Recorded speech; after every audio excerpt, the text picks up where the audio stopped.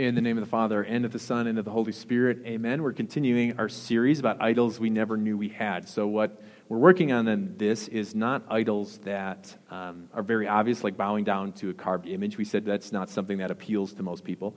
Instead, we're looking at idols that aren't even the most common. If you'd ask someone just on the street, you go to the mall or something like that, and you'd say, what are the number one idols that people have or things that they worship? I think people would probably say money or material possessions, things like that. So we're working a little bit on a different plane of things that you maybe never thought of. And so our first ones that we looked at just last week was success. And this one identifies with me and in my life, and maybe, I'm guessing because your life is going to be wired in a similar fashion. Most of us don't think of our lives as one that fails no matter what we do. And most of us don't look at our own skills and think, no matter what I do, I'm like Midas and it's just gold. I don't think there's too many people. I mean, in some areas you say, like, I'm remarkably talented, you might say that. But for most areas, you're saying, I've got to fit in category 2, which is saying, I leverage the gifts that God has given me. And if I do that, I'll find some success. I think that would be the majority of people here. You've got natural gifts. You leverage those gifts. That's how I see my own life. And so what that means is you've got a limited amount of gifts. You don't have like this giant vat of gifts that you can just keep using your skills. You've got a limited amount of knowledge. You've got a limited amount of IQ. You've got a limited amount of speed, stamina, energy, looks. You know, every single thing is predetermined in some level that you can stretch those as far as you can. And so that's how we see success. So in my mind, and I got a lot of feedback from last week's sermon. A lot of people said that meant something to them. They hadn't thought of it that way. And so I appreciate that. And I thought this was going to be kind of hit a few people.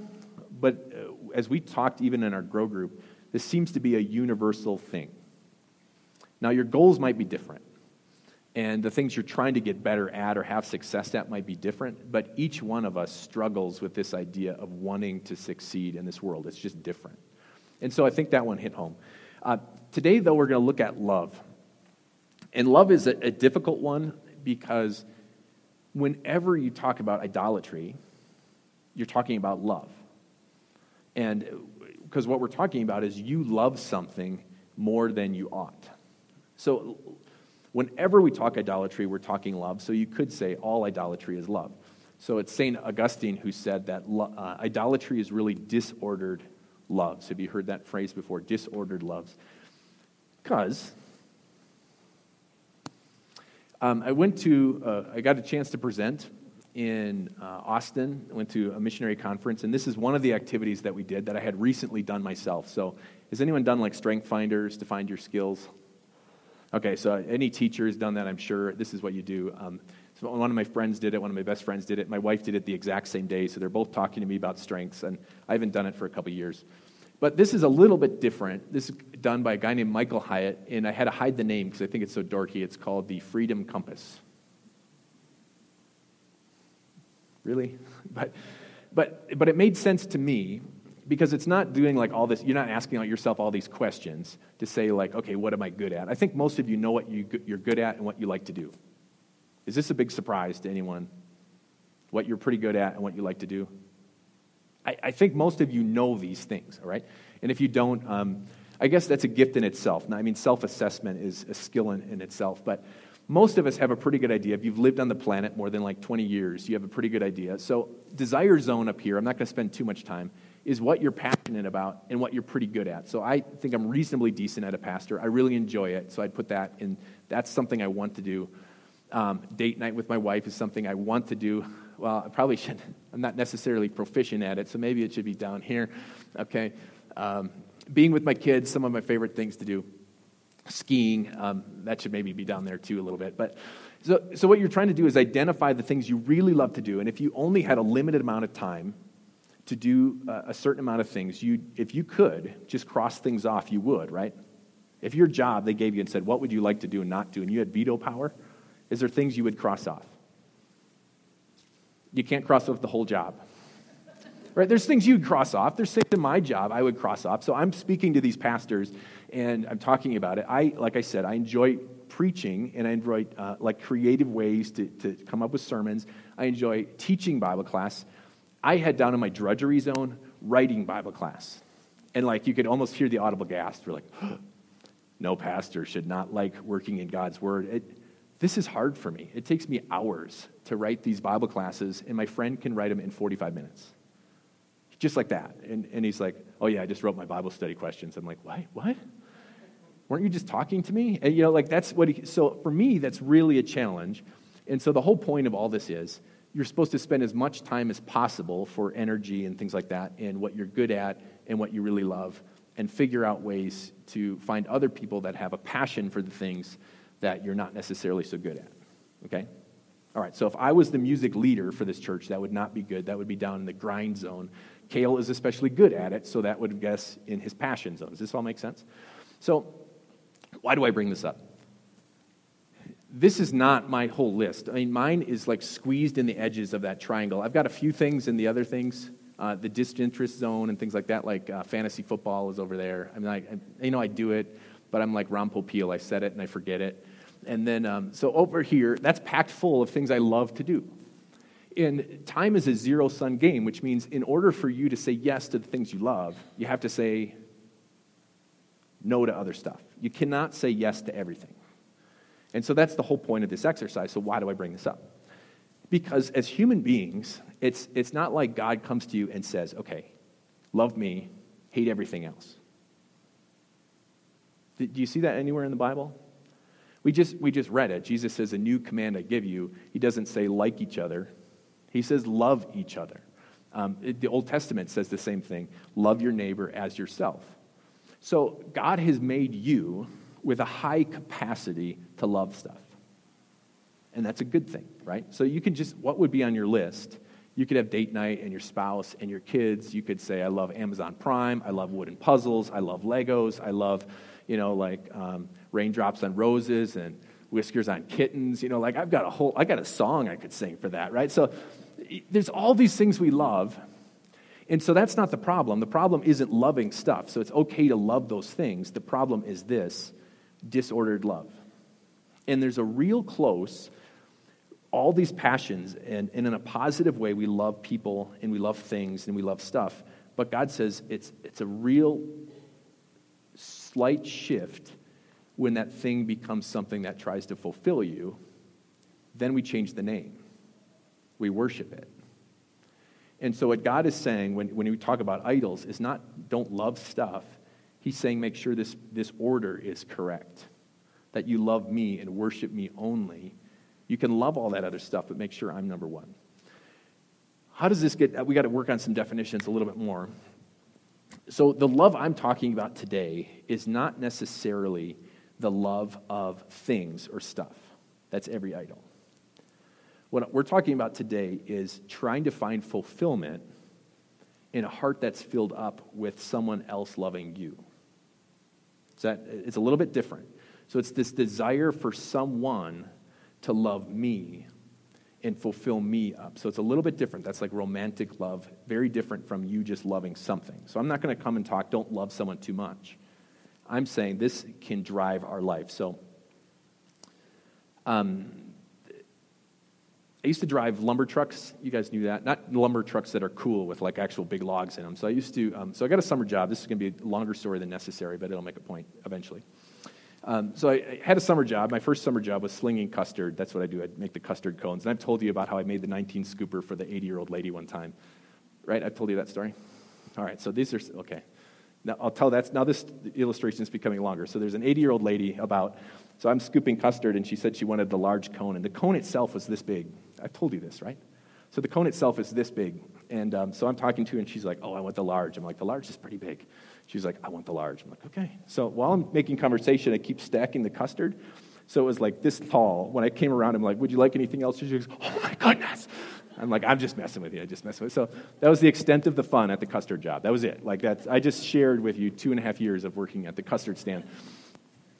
So eventually our whole goal in the summer is not to find a fun job. Our goal in the summer was to make as much money as possible.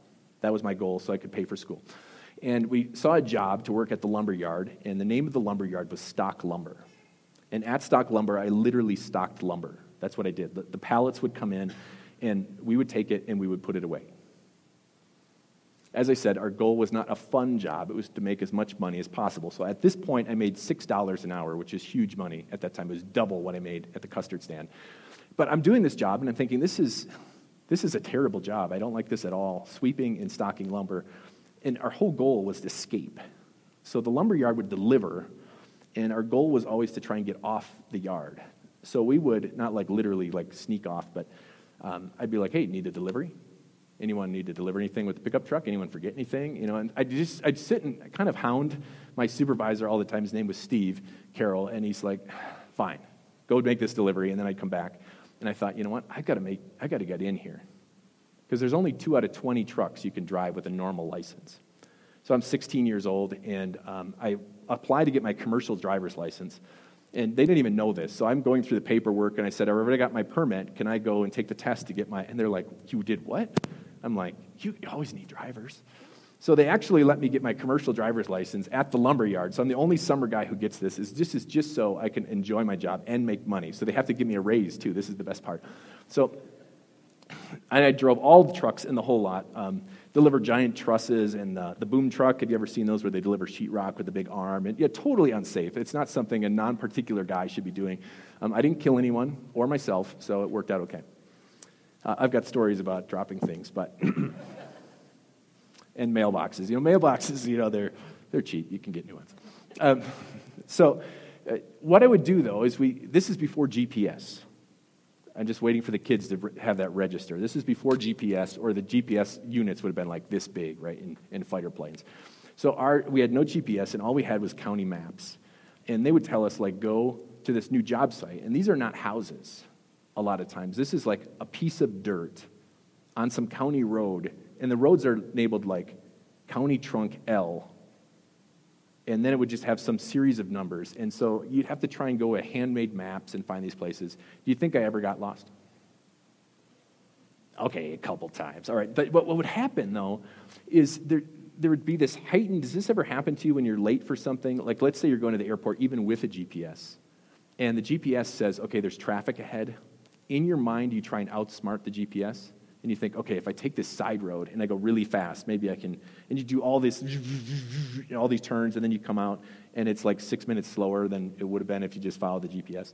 So that's exactly what I would do, and each wrong turn I made would become more and more frantic. And so it's a casual pace normally at the lumberyard. And then I'd make a wrong turn, and then I'd be like, okay, I got to go faster to make up time for the Y turn I just had to make on this thing with like a 50-foot boom truck.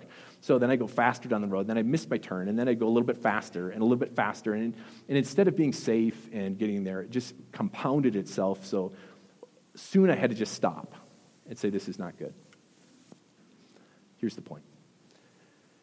There's people who long to be filled up in relationships, and I think you could probably name a woman that you know, and I'll go through the whole genders, but you can name a woman you know who has made wrong turn, and then another wrong turn, and another wrong turn, and each time it becomes more and more frantic, with a desire to find that right person that somehow is going to make them feel complete.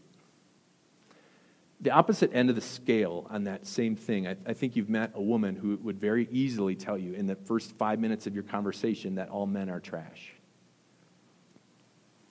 They've been hurt, they've been scarred, they've made a few wrong turns, and they don't sit back and think, what's the best thing here? They've dove into situations and they're hurt. Now, where does this happen on the guy end of things? We'll cover both today.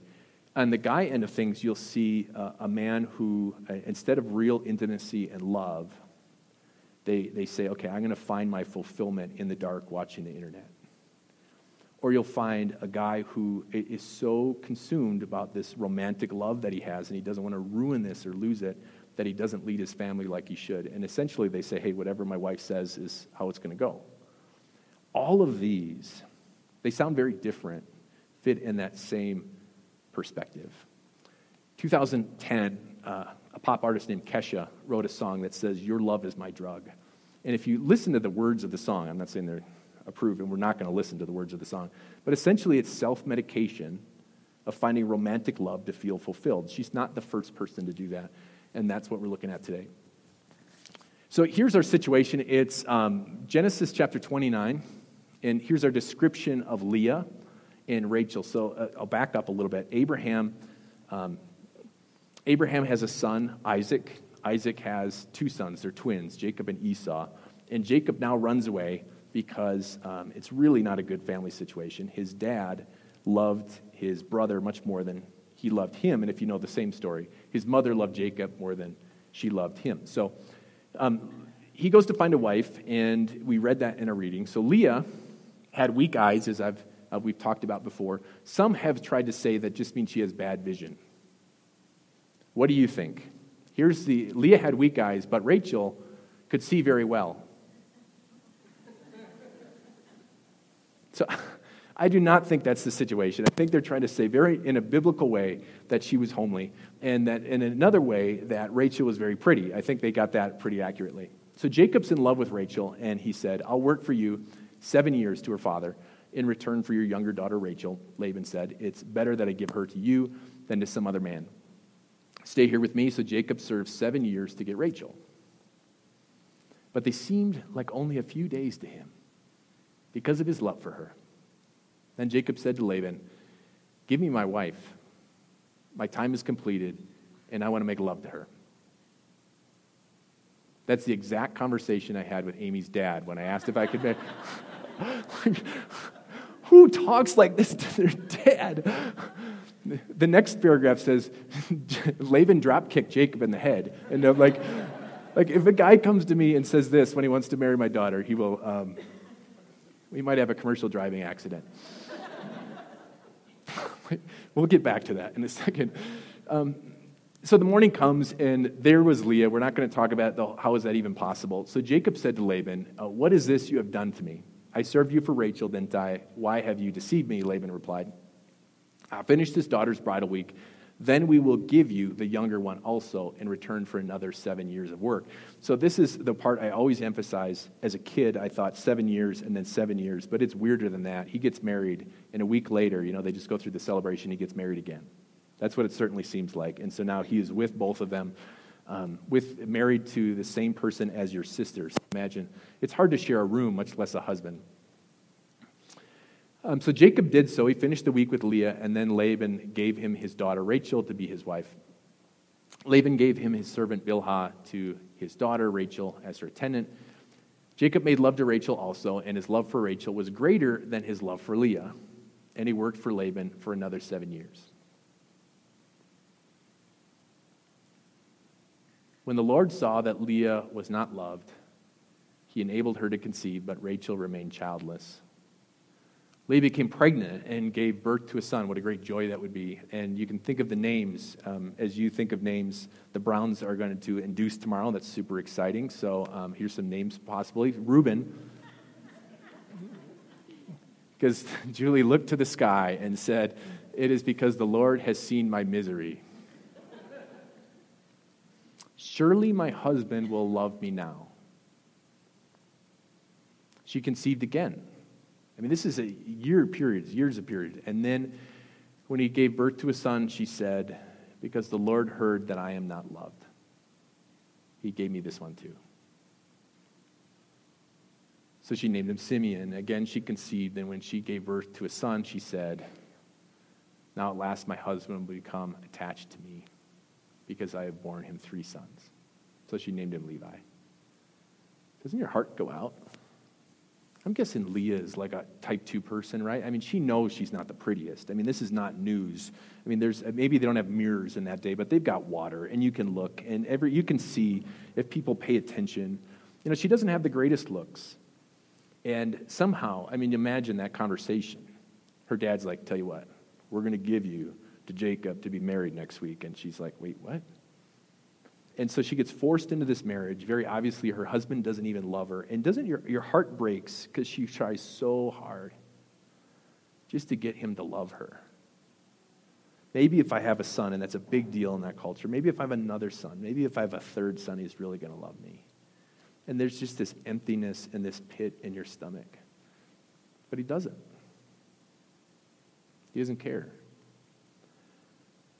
The other side of it, The other side of it, and this longing, and we're going to come from Leah's side, this longing to have someone fulfill her by loving her. And the other side of it, you see Jacob's. I mean, men and women are built very differently. And women want to be swept off their feet, and I think women want to be cherished, and women love romantic movies and Nicholas Sparks, and there's no guy who watches that stuff. There's no guy who goes to school and says, I hope I get swept off my feet. No, this does not happen.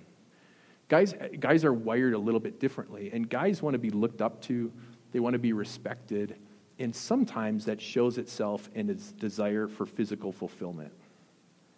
And I show that in that conversation that Jacob had with her dad.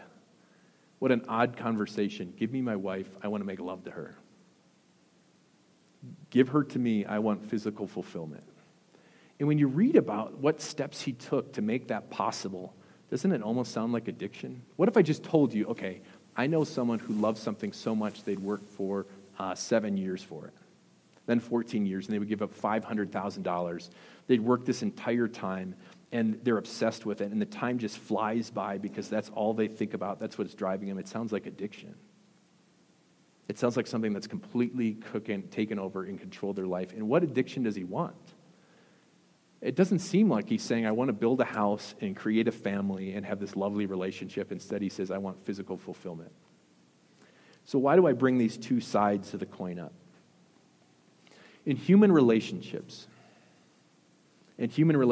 whether it's one that goes all the way back, that one got mixed up.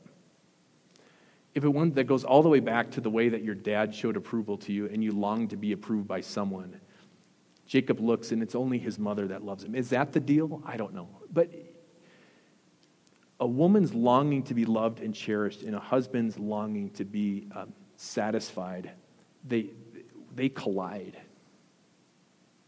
And they collide hard. And in the world that we live in, when we're talking about love, you can see what people are willing to do. Did you see what Leah was willing? She just longed to say, if I just had a child, then he's going to love you. How many relationships have you seen where a girl is willing to compromise what she knows is right so that that person might love her? How many relationships do you see where they jump in and they move in together and she knows this is not what I want to be doing? I met a couple, they don't live around here anymore, but I met a couple, they were living together, they weren't married, and because of insurance, they were living together because of the insurance benefits. And I just sat down and said, no woman wants an agreement like this. They want to be cherished and loved, and you know what? Who cares about insurance? We're going to take a risk together, and we're going to move forward. They got married. You know, that we see physically, how many relationships do you see a woman that says, okay, my husband's desire, what if I was just a little bit prettier? Or I looked a little bit younger, or I was a little bit bustier, a little bit thinner, then he would love me. If I'm a little bit more wild, if I let him do his thing, if I let him not come home and be a real dad, then will he love me? And on the other side, you see the same thing, don't you? You see husbands that just want to be fulfilled. And they say, okay, I'm going to turn on the internet, I'm going to go to this show, and you see this colliding, a wife who says, I do not want you to go to Twin Peaks or whatever place, but says, hey, boys will be boys. But inside, she's just so afraid that if she just says, I don't want this crap in our marriage, that he's going to walk out.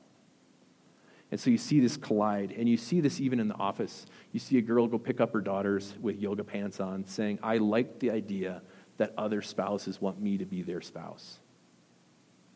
And you see the same thing with a guy who's the sensitive guy at the office who listens to all the ladies and is kind and writes emails, and he likes the idea that all these ladies say, I wish this was my spouse.